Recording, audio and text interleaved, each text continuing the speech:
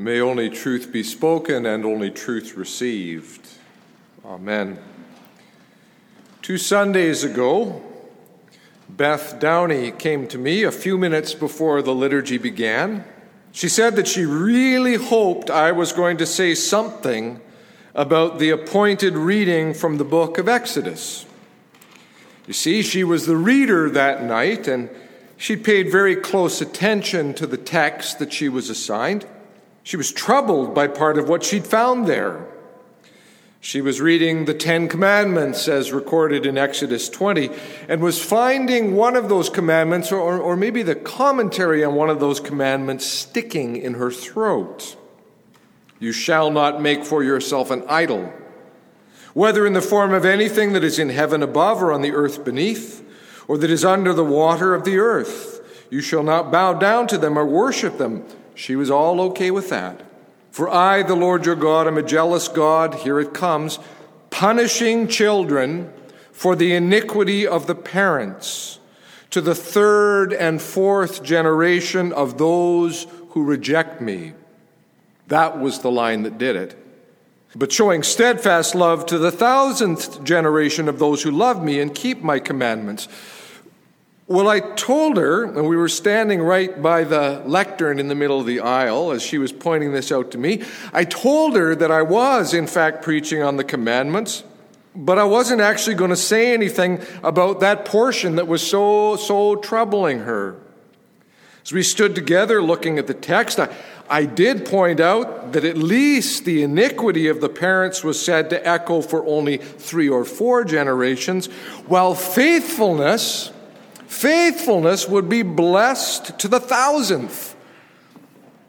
Well, she wasn't persuaded, and fair enough. Why would children, grandchildren, great-grandchildren be held responsible for what their forebears had done? Beth's question has been nagging at me these past 2 weeks. What is going on here? And why didn't I catch it?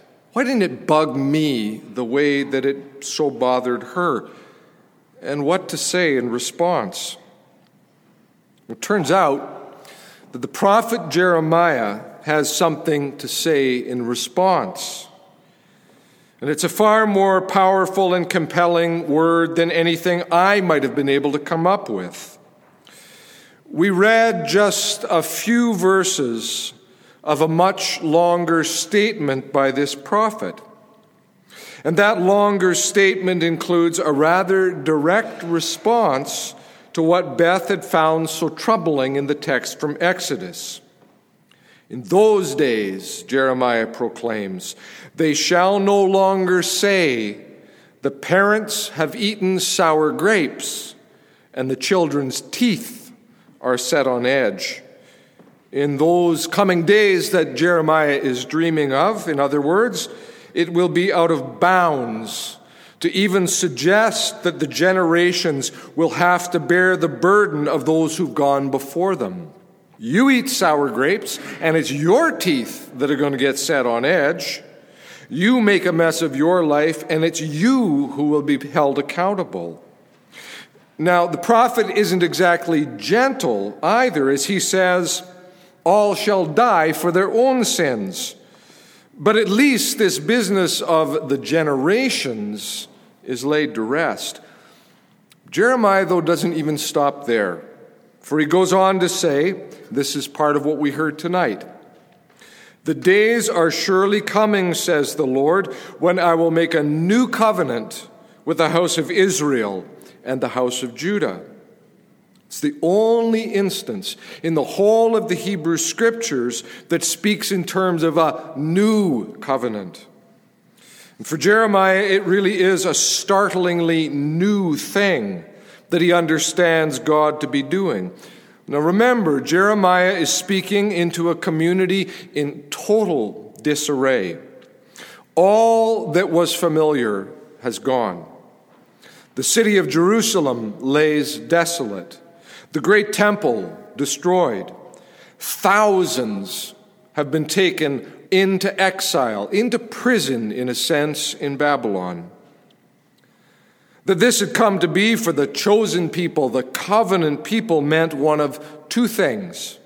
Either the God of Israel was not as strong, not as steadfast as the gods of Babylon, or, and this is the perspective of prophets like Jeremiah and Ezekiel, or God had abandoned Israel on account of its failure to be a faithful covenant people.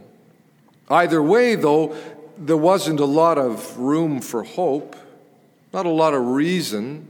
The days are surely coming, says the Lord, when I will make a new covenant with the house of Israel and the house of Judah. And this is the covenant that I will make with them, says the Lord. I will put my law within them, and I will write it on their hearts. I will be their God, and they shall be my people. I will write it on their hearts, which Walter Brueggemann suggests means that God's law or God's way, because Torah is richer than laws, God's way will become an embraced, internal, identity-giving mark, so that obeying will be as normal and as readily accepted as breathing and eating. Not an obligation, not an imposed burden, not a form of social control, but actually constitutive of the people's very being. It's on their hearts. Jeremiah keeps pressing forward to what is perhaps one of the most extraordinary statements in the whole of the biblical tradition. I will forgive their iniquity and will remember their sin no more. I will remember their sin no more.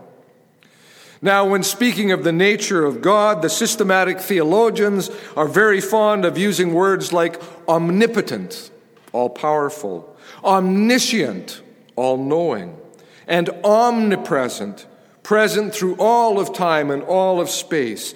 Yet here Jeremiah makes a statement about the divine forgetfulness. I will remember it no more. Think on that for a moment. In this season of Lent, we sing these lines as part of our confession. We sing, I've sinned in thought and word and deed against the one who calls me as his own.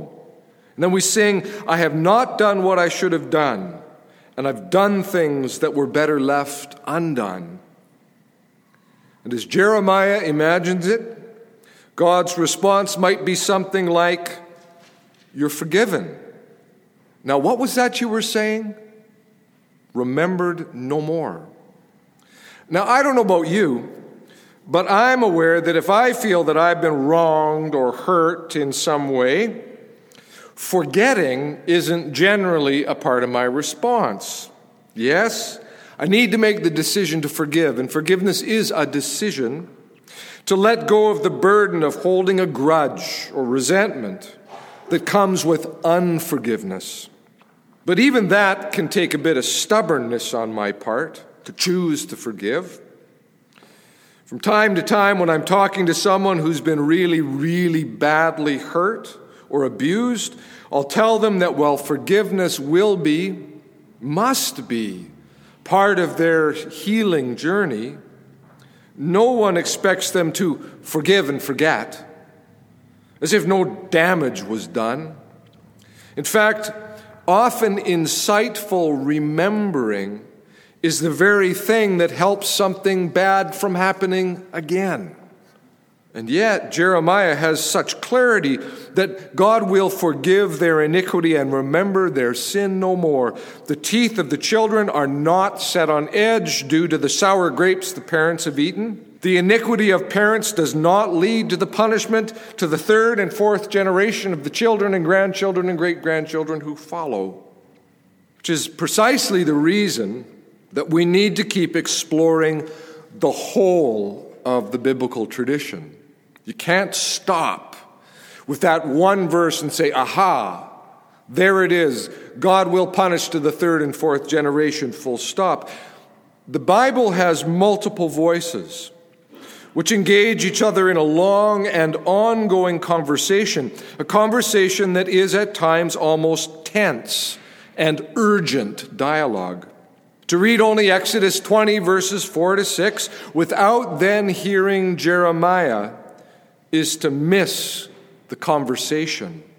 In fact, to stop at Jeremiah is also to miss the conversation, for Jeremiah's words are picked up on by the writer of the epistle to the Hebrews, quotes them at length, and then makes this great improvisational move of presenting Jesus as the key to God's forgiveness, the cross as the linchpin in the divine forgetfulness. It is, of course, a move we must make with that writer. It's also a move that's reflected in a different way in this evening's reading from the Gospel according to John, when we hear Jesus say, "Now is the judgment of the world. Now the ruler of this world will be driven out, and I, when I am lifted up from earth, will draw all people to myself." How is it even possible for him to draw all when he's lifted up? Unless he too suffers from that divine amnesia when it comes to our brokenness and our sin.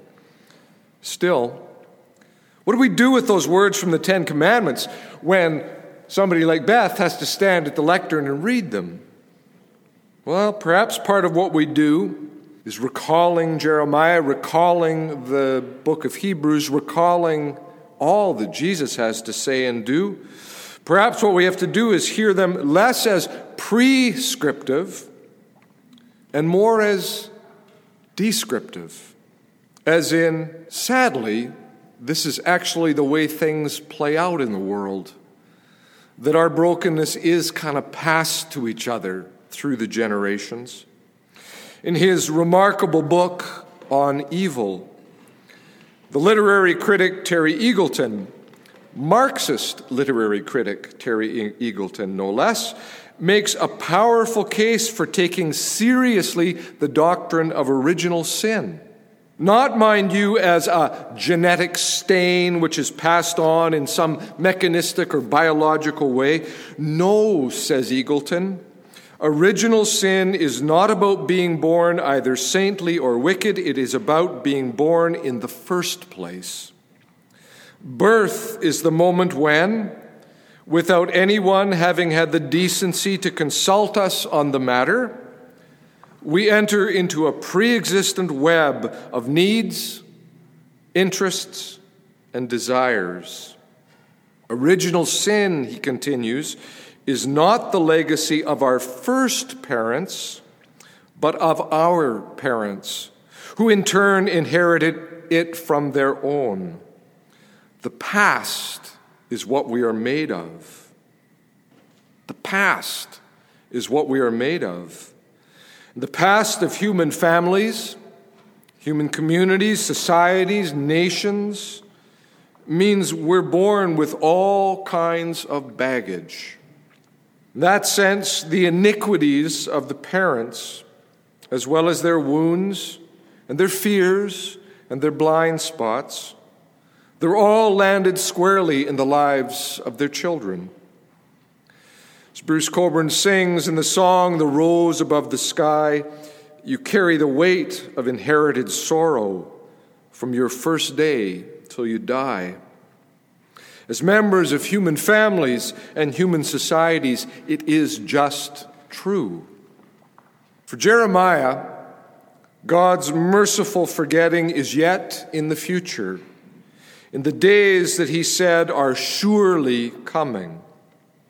For both the writer of the epistle to the Hebrews and for John, the gospel writer, the future has arrived in Jesus.